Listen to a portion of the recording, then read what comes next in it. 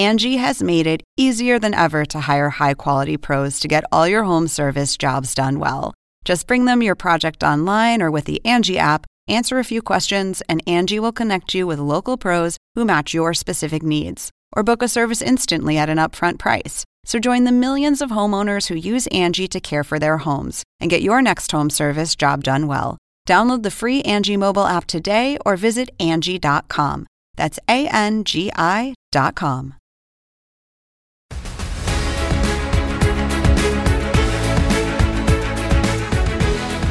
Good evening. I'm Caitlin Collins. Welcome to The Source. We'll get a live update on the latest on the ground in Israel with Anderson Cooper in just a moment. But I want to start tonight with some ominous breaking news for Donald Trump.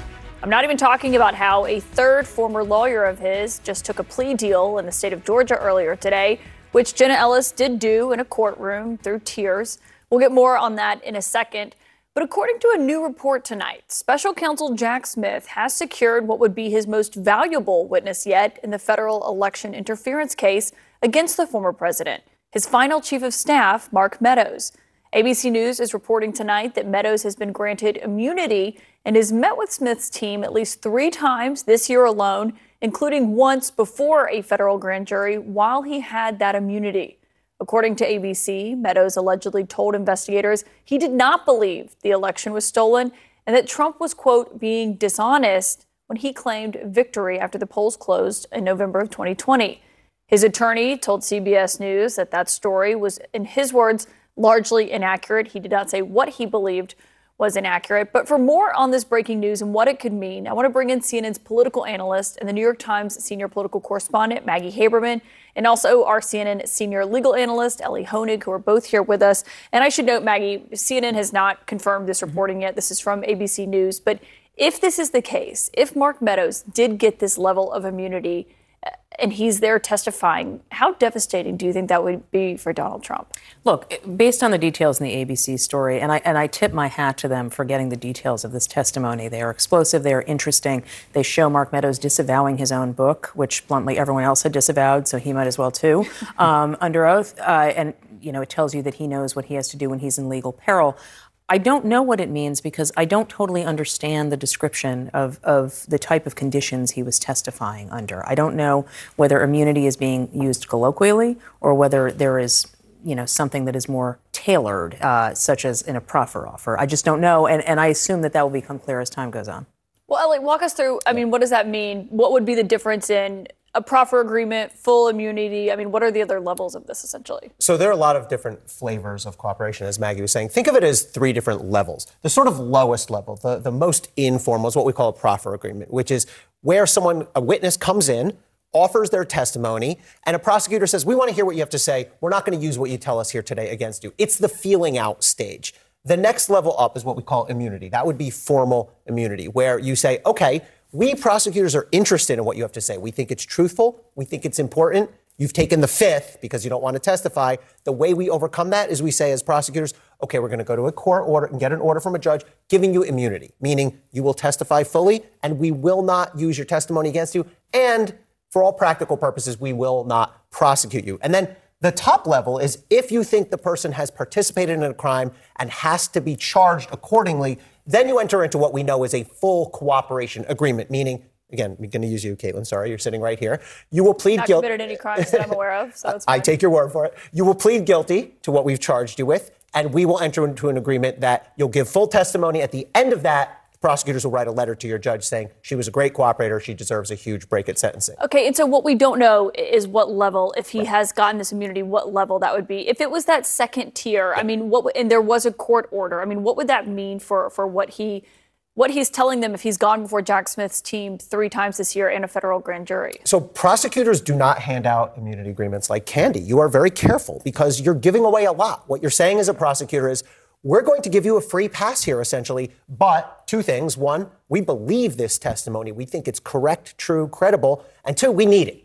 We need it because what you have to do is you actually have to do internal paperwork at DOJ first and say, hey, we have this witness. He's taken the 5th, but we really need his testimony. Here's why it's worth giving him a pass. You have to get that approved in DOJ.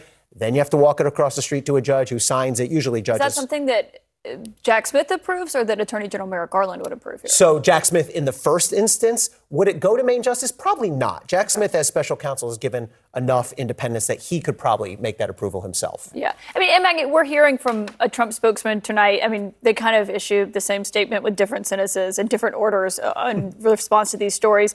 They say wrongful, unethical leaks underscore how detrimental these cases are to democracy, the system of justice. But I mean, this has kind of been something that people in Trump world have suspected for a long time, that Mark Meadows was doing something with prosecutors because his name wasn't on that indictment that came out in Washington. Correct. And there was very little of Mark Meadows actually in that indictment that was clearly identifiably him. My colleagues and I actually wrote about that he was walking this line between sort of dealing with Jack Smith's team. I don't want to say cooperating because I don't have reason to believe that's what it is. But dealing with Georgia, which he had clearly turned his back on and where he was charged. The fact that he was charged in Georgia, I mean, and Ellie would know more than I do about this, but this raises, for me anyway, some questions about just how much immunity he would be given because he is already a problematic witness in a lot of ways. He wrote a whole book that he testified much the opposite to, right? He gave a bunch of other public statements. He testified in Georgia. There's a lot of things that a defense lawyer could use to try to poke holes at him. So I don't know what that means. I'm glad you brought the book up because what ABC is reporting tonight is one of the quotes that Mark Meadows told to Jack Smith's team was, obviously, we didn't win, is what he says he told them in hindsight. They also say that he told them, that the election was stolen and rigged with help from allies and liberal media who ignored actual evidence of fraud. Also in his book, he says the people who rigged this election knew that eventually these irregularities would come to light, so they conducted the operation, then attacked anyone who dared ask questions about what they had done. I mean, if you're Jack Smith, if you're a grand jury, you see what he's testifying now, you saw what he wrote in his book that came out after the election. How do you take that? I'm having flashbacks here to my prosecutor years because a lot of times the reality is, in a perfect world, someone like Mark Meadows, who's a key witness, would just come clean right off the bat and wouldn't have lied to the public for 3 years and written 320 pages of a book filled with lies. But the reality is, you sometimes have to take your cooperators as they come, and they always have baggage. Definitionally, if they're going to be on the inside of a crime, they did something bad usually. And the question is, A, do you believe that person's fully come clean? And B, can you put this person in front of a jury and explain to a jury why they were, in Mark Meadows' case, he was lying in his book and for 3 years, but now he's made a 180. It's not always the easiest sell. We're kind of getting into the weeds of this, and obviously the three of us have followed this very closely. But if you're sitting at home and you've been trying with a whiteboard to keep track of all the Trump legal developments, please, I hope you're having a glass of wine while you're doing that. But why does this matter? Why is this bad for Trump if this is accurate? Because now DOJ believes that they can use Mark Meadows' testimony. And Mark Meadows was Donald Trump's right hand, at his side literally throughout the key weeks, days, and months leading up to and during January 6th as well. Yes, and Mark Meadows is also somebody who, to the point of what, the things he said at various points, we've talked about this before on air. Mark Meadows is somebody who was known for saying different things to different audiences. He was known as trying to please whoever he was talking to. And I think this was the first example we have seen in detail. Now, look, he testified in Georgia for several hours. Yeah. So there is examples there that are under oath, or at least threat of perjury.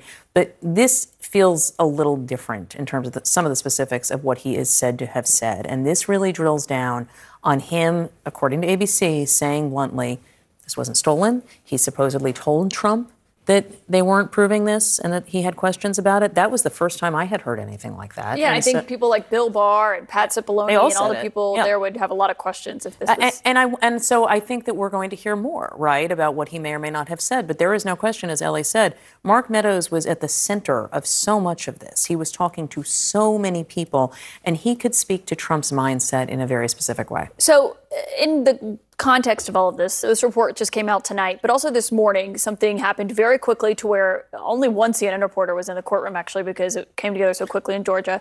That is Jenna Ellis. She is the former Trump campaign attorney. Our viewers will know her when they see her here in just a moment.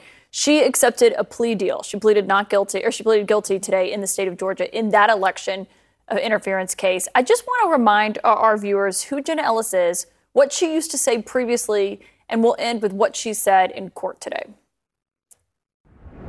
This is an elite strike force team that is working on behalf of the president and the campaign to make sure that our Constitution is protected. President Trump is right that there was widespread fraud. The election was stolen and President Trump won by a landslide. We have this overwhelming evidence of fraud. This election was fraudulent. It was corrupted. All of these false and fraudulent results. I endeavored to represent my client to the best of my ability. I relied on others, including lawyers with many more years of experience than I, to provide me with true and reliable information. If I knew then what I know now, I would have declined to represent Donald Trump in these post-election challenges. I look back on this whole experience with deep remorse. I mean, Maggie, it's as someone who read her tweets, Right. watched her appearances, it's kind of stunning to hear the tears today. I suspect she has deep regret, which is sort of a different thing than remorse. But yes, what she was saying for a very long time was that, Donald Trump was in the right and that he was going to be shown right. And there was a point when she stopped saying that in around 2021. And that was when Trump was starting to tell people that he was going to be reinstated. And she had a break with him around that. But she was one of the biggest proponents around this. She was traveling with Rudy Giuliani to these hearings. And there have been two other lawyer pleas ahead of her, Sidney Powell and Kenneth Chesebro, in Georgia. She's the one who actually really had the most contact with Trump, and she had the most contact with Giuliani. And so I think that she is actually in a very different position than they are to talk about. How bad is this for Donald Trump? Well, so I think Maggie hit on exactly the main point I want to know as a prosecutor, which is what was her dealings with Donald Trump? Yep. What were those conversations? We really don't have a great sense of that. I mean, it is notable to see her. She was so aggressive in pushing the election fraud lie. I think you can see the contrast in that clip. And it's notable that she's now saying, that was BS, and I now know it. Right. But the key to me, that's fine, that's interesting atmospherically, but what were those one-on-one conversations with Trump? That's what I want to know. Yeah, well, prosecutors may soon know that. Ellie Honig, Maggie Haberman, a lot of developments tonight. Thank you both. Up next, we are going to go back live to the ground in Israel. Anderson Cooper is there as we are getting disturbing new audio that was played out loud today at the United Nations of what appears to be a Hamas fighter bragging to his parents about killing Jews in Israel. The parents of an American hostage who has been taken by Hamas were also at the United Nations today. They're here with me in studio tonight as they are desperately waiting on word of their son. That's in a moment. Angie has made it easier than ever to hire high-quality pros to get all your home service jobs done well. Whether it's routine maintenance, an emergency repair, or a dream project, Angie lets you compare quotes from multiple local pros, browse homeowner reviews, and even book a service instantly. Angie's been connecting people with skilled pros for nearly 30 years. So the next time you have a home project, bring it to Angie to get your job done well. Download the free Angie mobile app today or visit Angie.com. That's ANGI.com. I'm Dr. Sanjay Gupta, CNN's chief medical correspondent. This week on Chasing Life, I'm a health reporter and have been for 15 years. And even I feel overwhelmed by some of the things I read about the stuff we're eating. my colleague Meg Terrell wanted to take a deep dive into something you've probably heard a lot about recently: ultra-processed foods. There is a lot to learn there, some fascinating stuff, and some of it is probably going to change the way you shop. Listen to Chasing Life, wherever you get your podcasts. Tonight, CNN has obtained disturbing audio, and I'm not even sure disturbing goes far enough to describe what it is that you're about to hear. It's of a Hamas terrorist, they say, who called his parents to brag about how many Jews that he had killed during that October 7th attack on Israel. The terrorist in the audio claims to be calling from the phone of a woman that he had just murdered. This audio was played today by Israel's foreign minister at the United Nations.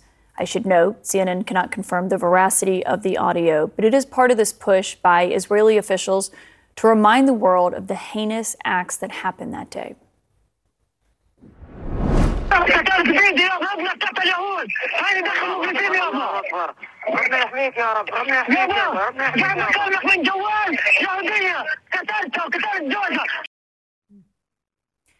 Anderson Cooper joins me now live in Tel Aviv. Anderson, obviously, we've spoken to Israeli officials. What they are trying to do by playing that audio out loud is to remind everyone of the atrocities of what happened that day. Something that, of course, is this push that they're making as people are waiting to see what Israel's going to do with the ground invasion, what that's going to look like, and kind of making their argument for what happens next.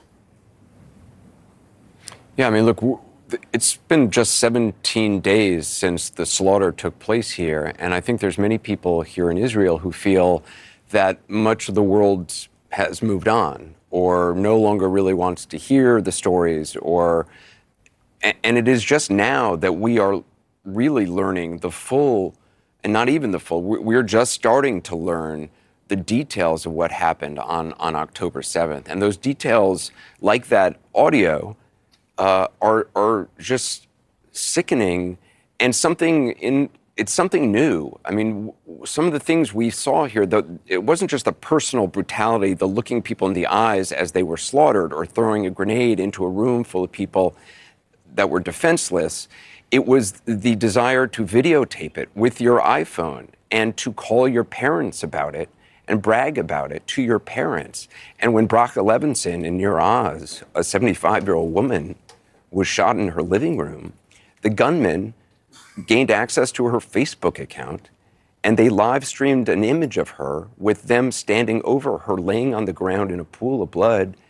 And her friends and family got that Facebook alert for them to log on and look at it. And that's how many people in her family. And that kind of personal terror is something that is something new. And we're seeing just the documentation, the desire for killers to document on a large scale what they were doing, to use that for propaganda purposes, to show off to their friends, to put online and to make glossy terror porn videos.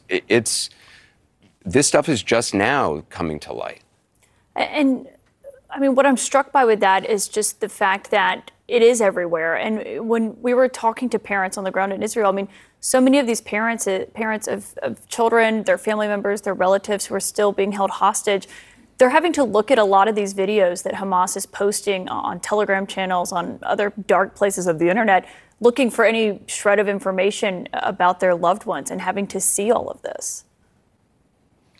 Yeah, I mean, this is, there was such a lack of information early on and such chaos and confusion here that there wasn't information from the IDF. The IDF was trying to hunt down, terrorists who were still roaming around along the border. So families, and families still are looking through jihadist videos online and looking through these videos online just for a glimpse, some word of their loved one. And it is, it is an indignity on top of an indignity on top of a horror. Yeah, it absolutely is. Anderson, thank you for being there on the ground. We'll check back in with you later. Right now, of course, as Anderson was noting, families of over 200 hostages are still desperate for information about those loved ones that are being held by Hamas. The families and their supporters were in the streets of New York today, outside of the United Nations. That includes the family of 23-year-old American Hirsch Goldberg Poland. They are demanding answers about his condition, his whereabouts, after he was attacked and kidnapped by Hamas at the site of that Nova Music Festival on October 7th. In that attack, Hirsch's left hand, part of his arm, were severed from his body. You can see that in videos that has been posted by Hamas online. His parents, Rachel Goldberg and John Poland, are here with me in studio tonight. And I just want to thank you both for being here and that you had to listen to that audio, because I know that's not easy. And Rachel, something that you said that struck me today was that you still have no answers. Right. None about your son. Right. How do you deal with that on a daily basis? Well, I've said this many times. We live in a parallel universe from when this started to happen. So we're like in this other dimension than people who haven't had this kind of trauma happen. We talk to other families with children who are missing or other loved ones who are missing who feel exactly the same. Yeah.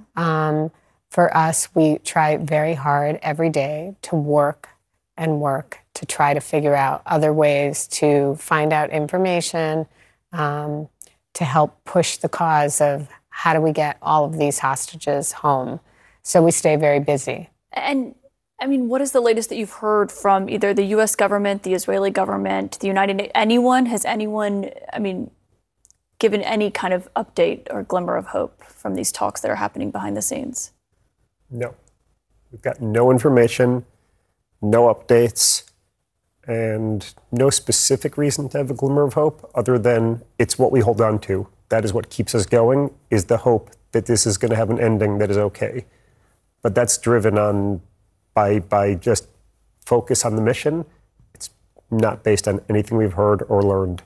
And I know one thing that is you've been piecing this information together yourself. You have a team at your home in Jerusalem working on trying to figure out more. And I was struck by something you said that you learned from a woman who was in the shelter with your son as Hamas was attacking it, throwing grenades into there, that a Bedouin man came in and did something really remarkable. Right. It actually made me feel like this whisper of positivity, because she explained that when all the kids from the music festival went running into this bomb shelter, there was a Bedouin man who worked at the kibbutz across the street who also ran in for shelter. And as Hamas was getting closer, he said to the kids, "Everybody be quiet. I'm going to go outside and talk to them." And he went outside, and in Arabic, he explained, "I'm a Muslim. Everybody in there is Muslim. It's my family. You don't have to go check." Trying to deter Trying them, to save them, because he knew, bad things would be happening to them. And he could have just gone out and in Arabic said, "I'm a Muslim." And maybe they would have said, "Oh, okay, great." And then they would have left him be. But instead, because he was trying to protect these 29 Jewish kids who were smushed in there, they beat him brutally. And she, the witness who I spoke to, didn't know if he had lived or died, because then they went in after beating him, and that's when the whole attack began. But just that he had the courage to do the right thing, and in a scary situation, to be really human, and in a place and in a moment where the whole world was upside down, it really just made me feel hope. Which is something I'm sure you haven't felt very much of these days. Right, that there's still really goodness in the world, especially when we're so bifurcated and thinking it's an us versus them, and it's not.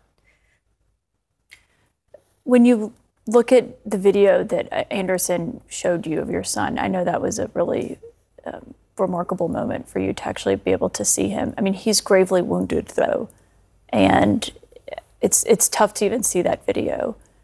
When you know what kind of condition he's in, at least medically, that he needs real attention, and you see what's happening with these talks over, Hamas wants more fuel, they want a ceasefire in order to let more hostages out.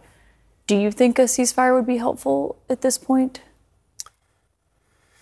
Look, our main interest is bring home Hirsch, our son. We understand there's also a national interest. Although, to be honest, through both of those lenses, I think we should be buying time. And so... You'd like more time? I'd like more time, yes. I think all the hostage families feel that way. Really? Anyone that I've spoken to. I mean, it's hard to say, no, go ahead, go in. And this vulnerable group of 200 and whatever's left, 18 people, let's make them even more vulnerable. Just feels counterintuitive to someone who, if you are one of the relatives of those loved ones. But we'll see what happens. Do you fear that if Israel does move forward with this ground invasion, that it makes the release of your son, just by practical terms of how ugly everyone that we've spoken to, former defense officials, have said that will be, do you think it makes his release less likely? I mean, to be honest with you, I don't think that there's like a rational playbook here. So I don't know what the intentions are, long-term, short-term, war, ceasefire. I don't know, the psyche of the people in charge in Hamas who are deciding the fate of these 216 or 18. The number keeps changing, and then they've released a couple, 4 people, but then the number went up again. So it's just a big unknown. It seems from testimonies from the 4 who have been released a little bit that they're spread out, the hostages, they're separated. Many of them, at least, are apparently deep, deep underground in hidden tunnels. It's chaos already. As things escalate, that chaos is not going to be diminished. I think there are a lot of people watching right now who are sitting at home wondering how you have the strength to even come on and speak in an interview, go to the United Nations, get out of bed. Right. What would you say to them? I really think, honestly, we get a lot of very encouraging WhatsApps and emails. And I honestly think I don't know any parent who would not do what we're doing to save their kid. I just don't. So I don't think what we're doing is unusual for this situation. I just think this situation is really unusual. So people aren't usually put in this situation. But there's no parent who isn't going to run to the end of the earth to save their kid. I think that I've said there's no partial success here. It's not like we could be 50% successful or 98% successful. Either we bring Hirsch home alive or we don't. When it's that black and white, there's no choice but to just run 20, 21, 22 hours a day, run around the world, hop on planes, hop off planes, to try to accomplish that mission. Yeah. We're all hoping that you're reunited with him soon and that all the hostage families are. Definitely. I want to thank you for coming on and for being gracious enough to come and speak with us and obviously talk to us about this very difficult issue. Thanks for having us. Thank you, Rachel. Thank you, John. And we'll be back in just a moment. Tonight, we're getting more details about the 2,000 U.S. forces who have now been placed on high alert for potential deployment to the Middle East. Among them, we are told, are experts in complex military urban environments and military explosives. The Pentagon says that U.S. troops have been attacked at least 13 times in just the last week by Iranian-backed militias in Iraq and Syria. On top of that, the Secretary of State, Antony Blinken, is warning, given those attacks, that the U.S., in his words, will act swiftly and decisively if it is attacked by Iran or those militias that Iran backs. With me now for perspective on what the U.S. is doing in response to this is retired Lieutenant General Mark Hertling.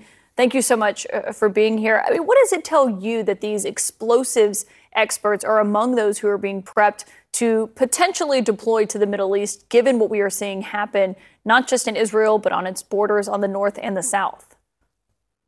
First, Caitlin, I'd say it's not a surprise to have these kind of experts, EOD experts, explosive ordnance detachment personnel. It's part of a bigger package. And when you're talking about the Secretary of Defense signing off on a PTDO, a prepare to deploy orders, that tells me that they've put this package together with all sorts of things that could contribute potentially to helping Israel in this kind of environment. Specifically, the explosive ordnance detachment, the EOD teams, those are going to be critically important during an incursion into Gaza, because I think what we're going to see the Israelis face are not only ambushes, defensive ambushes for the kind of tanks that you're showing on the screen right now. It's going to be a very tough environment for those tanks and personnel carriers and bulldozers and engineers equipment to move through areas. One of the things that will be in place along those routes are improvised explosive devices, IED. What I would also suggest, you're going to start hearing a term called it's explosively formed penetrators, EFP. Those are particularly designed by Iranians. They've been given to their proxies, and they can actually sear through some of these armored vehicles. They're very tough to defuse, and they're very tough to define. They were a plague on U.S. soldiers in Iraq. We know all about them. They are deadly, and I think the Israeli forces are going to see those as they go into Gaza. Yeah, I mean, that's kind of been when we've talked about what these Israeli forces, a lot of them reservists who have now been mobilized, are preparing to potentially confront if they do go in, when they do go in. I mean, that questions what is happening with the Prime Minister, Benjamin Netanyahu. Obviously, he's someone we know has been seen as being cautious about military operations. I mean, given what you just laid out, what these soldiers may be facing when they go into Gaza, is that part of why do you think there has been this delay in why Israel has not gone into Gaza yet? Oh, certainly. It's a series of things, Caitlin. It's first of all, the mobilization of 300,000. That's 4 times as many as Israel has mobilized in the last 2 decades. Secondly, it's the fact, as you just said, these are young troopers, the majority of them. Now, Israel has a very good reserve force, and they're competent and capable, but they haven't deployed into this kind of scenario that they're going to see the urban environment, which is Gaza. The third thing is, whenever you go into an operation, you just don't roll in with all these tanks and personnel carriers. You have intelligence drive your operations. And because Israel truthfully has taken the eye off the ball, which is Gaza, for the last at least 5 years, they don't have as much as intelligence as they should about the area. What do these forces go in to do? What are their objectives? What are their missions? Yeah. Where do they go? And plus, you add the tunnel complexes to that, and that just exacerbates the issue. Well, I'm glad you brought that up, because before I let you go, I do want to ask you about the decision making and the decision makers, because, I mean, clearly there's such signs of infighting that the New York Times noted that Netanyahu, his defense minister, who I should note earlier this year, he fired him and then unfired him, and the military chief of staff, they had to put out this statement kind of assuring the public that they're working in close and full cooperation. I think if you put that statement out, it doesn't make people feel that you actually are doing that. If there is a disconnect among those three, how much does that affect what could happen on the ground to these IDF soldiers? Yeah, there has certainly been a rift between the military and the government over the last several years. That's been in open source reporting. It's been in the Israeli newspaper. Haaretz has reported that. So what we're talking about is trying to get on the same sheet of music when you're putting young Israelis in harm's way. And when you have differences of opinions of a prime minister versus his defense minister versus a coalition government, remember the guy that Netanyahu brought in is Benny Gantz. He used to be the chief of staff of the Israeli military. He was not a big fan of Mr. Netanyahu's. So there's certainly differences between individuals. Personalities matter in these kind of things. And it will cause some challenges in terms of getting a plan that's workable, that the military can execute, and that can achieve success. And under these kind of situations, it's going to be very difficult. Yeah. Lieutenant General Mark Hertling, as always, thank you for joining me. Thank you, Caitlin. Ahead, we're going to focus on what is happening in Gaza. 8 trucks that were loaded with water, with food, with medicine did make it into Gaza today. But it's too little too late for the 6 hospitals in the region that are now just closed after they ran out of fuel. We'll have the latest on the crisis that is unfolding in Gaza next. I'm Ina Garten. Welcome to Be My Guest, the podcast. One of the best gifts you can give friends is spending time together. But what's even better than that? Cooking with them. On Be My Guest, the podcast, new friends and old stop by my barn for some conversation and great cooking. We talk about food, life, and everything in between. Listen to Be My Guest, the podcast with me, Ina Garten, and join us wherever you get your podcasts.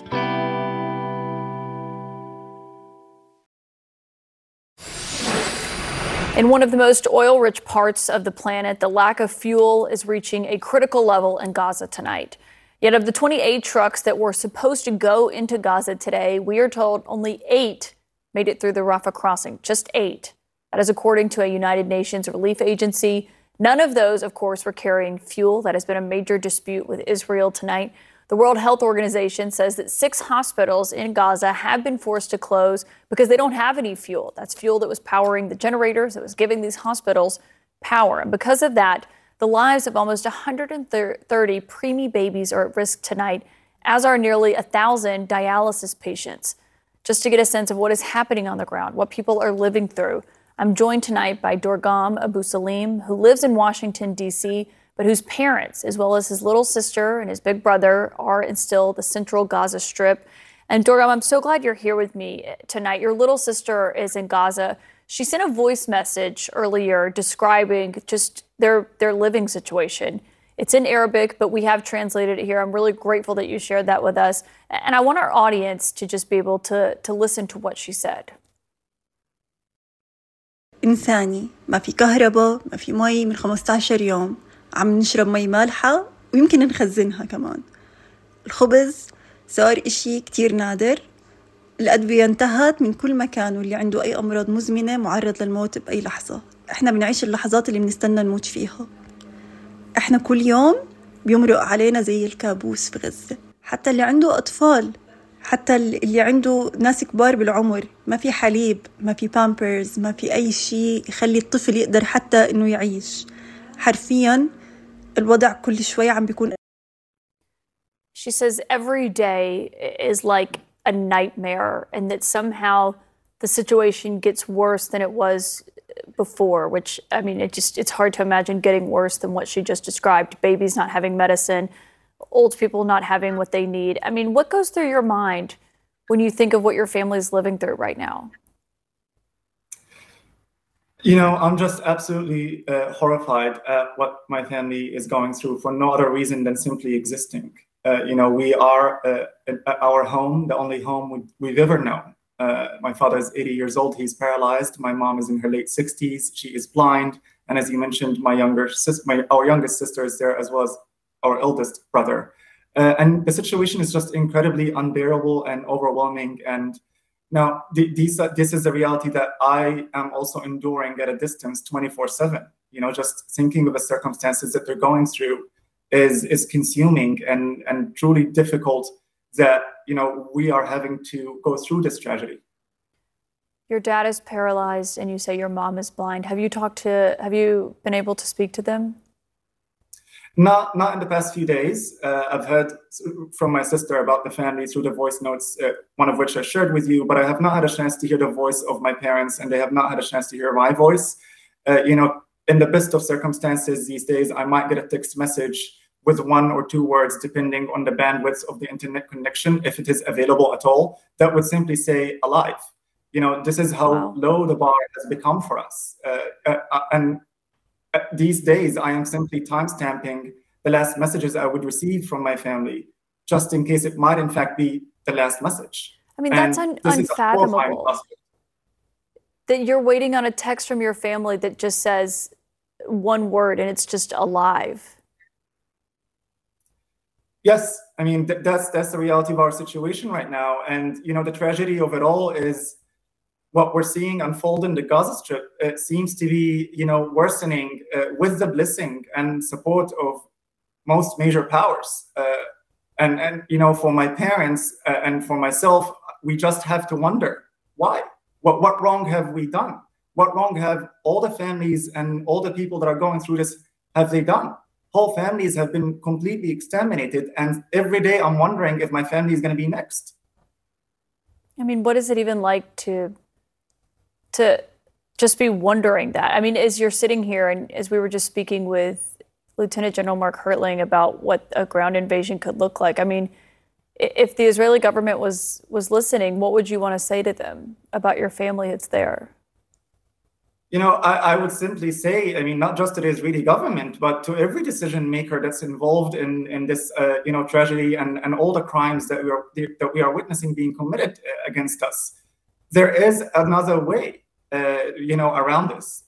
And it's interesting that you mentioned the segment that appeared right before mine, because I thought it was an interesting juxtaposition, you know, of all the buildup and all the violence that is in the pipeline, and then all the human beings whose lives are being reduced to nothing, all while being vilified and dehumanized for no other reason than simply existing. You know, I was talking to a friend of mine earlier, and I said to him, the only way we could make sense of this, the only way we could rationalize it, is by accepting the awful presumption that Palestinians are not human. This is where we're at, and we are appealing for our humanity and our very existence. Beyond the politics and beyond all the discussions and the debates that are taking place, this is very existential to us, and it's very, very scary. It's terrifying, and you are human, and I'm so sorry about what your family's going through, but it's important for people to hear what your parents, what your little sister are living through. And so, Dorgam Abu Salim, thank you for coming on and being willing to do that tonight. Thank you so much. I appreciate you for having me. Yeah, we'll stay in touch with you. As this is at such a critical time globally, I mean, here at home, it just makes what is happening on Capitol Hill look even more ridiculous than it already would. The U.S. government is completely paralyzed. You've been watching today as what's happening in Israel, what's happening in Gaza. On Capitol Hill, a third Republican speaker nominee has just dropped out of the race. That is hours after he was just nominated. right now on Capitol Hill, there is voting taking place. Of course, aid to Israel hangs in the balance, as well as to Ukraine and to other places. We'll be live and get an update in just a moment. Oh boy, if you are having trouble keeping track of the dysfunction and chaos, and I'm putting it lightly, of House Republicans right now, imagine trying to lead them. Clearly, it's not a job anyone really wants, or maybe a lot of people want it, but they can't necessarily get it. Right now, House Republicans are huddled, again, behind closed doors, trying to sort this out. This comes after another episode of internal chaos. The third nominee for Speaker has failed, and so Tom Emmer dropped out of the race. And joining me now, a CNN Capitol Hill reporter, Melanie Zanona, who I'm imagining has crossed out a lot of names. I mean, Melanie, some of the names that I'm looking at now, it's like, wait, which one is this? I mean, they've like run through the entire roster of House Republicans, it feels like. Yes, scraping the bottom of the barrel here. But look, this is the fourth time Republicans are now trying to huddle behind closed doors to select their nominee for Speaker. Fourth time in 3 weeks, and just twice alone today, I should point out. Right now, there's 5 candidates who are initially in the race. They've been whittling those candidates down through secret ballot votes. It is down now to 2 candidates. That's Mike Johnson, a member of the House Judiciary Committee, and also Byron Donalds. He's a House Freedom Caucus member from Florida. But, Caitlin, there was a big warning sign on the last ballot, and that is that 34 Republicans voted for someone other than one of those candidates. So that is a huge issue for either of those candidates. And in fact, they made a motion to figure out who those members were. 33 of them were for Kevin McCarthy. One of them was for Jim Jordan. And just a sign of the enormous distrust right now in the ranks, some lawmakers are now suspecting that McCarthy and his allies are behind that move. So just a massive amount of anger and frustration. Let's listen to what some of those members had to say. It's outrageous. It really is. It's outrageous. We're very upset. The calls we're getting and everything else, they just feel like we can't manage. Get it done. Like honestly, at this point, it's been the same theme for a week. This is beyond frustrating. We need to get our act together, as we say in the Army, get our head out of our rear. My fear is if we keep doing this, somebody is going to end up siding with the Democrats. And Caitlin, as we were speaking, I'm actually learning that Mike Johnson, one of those members I was talking about, has just clinched the nomination for Speaker. But as we have seen, that does not mean that member is going to be able to get 217 votes on the floor. So the next steps here is that Republicans will huddle once again tomorrow here in Longworth, 9 a.m. tomorrow. They're going to do some more roll call votes to figure out behind closed doors whether Mike Johnson has 217. But just a massive amount of uncertainty and distrust right now in the Republican ranks. Caitlin. Yeah, not only does it not mean they can get to 217, it has spelled doom for everyone else. We'll see if it's different for the congressman from Louisiana. Melanie Zanona, thank you for that reporting. Up next, we have new information that we're getting in on how Hamas pulled off that surprise, brutal, barbaric attack on Israel on October 7th. That in a moment. Tonight, we are learning more about how the planning for that deadly October 7th attack by Hamas on Israel went undetected for 2 years. Sources tell CNN tonight that Hamas operatives were actually communicating through a network of landlines that were built into those tunnels that we have discussed that are underneath Gaza. We'll have more on that tomorrow night. Thank you so much for joining us. CNN News Night with Abby Phillip starts right now. I'm Dr. Sanjay Gupta, host of the Chasing Life podcast. In honor of our 10th season, we want to hear from you. Leave us a message at 470-396-0832 and tell us how you chase life. It could be used on an upcoming episode.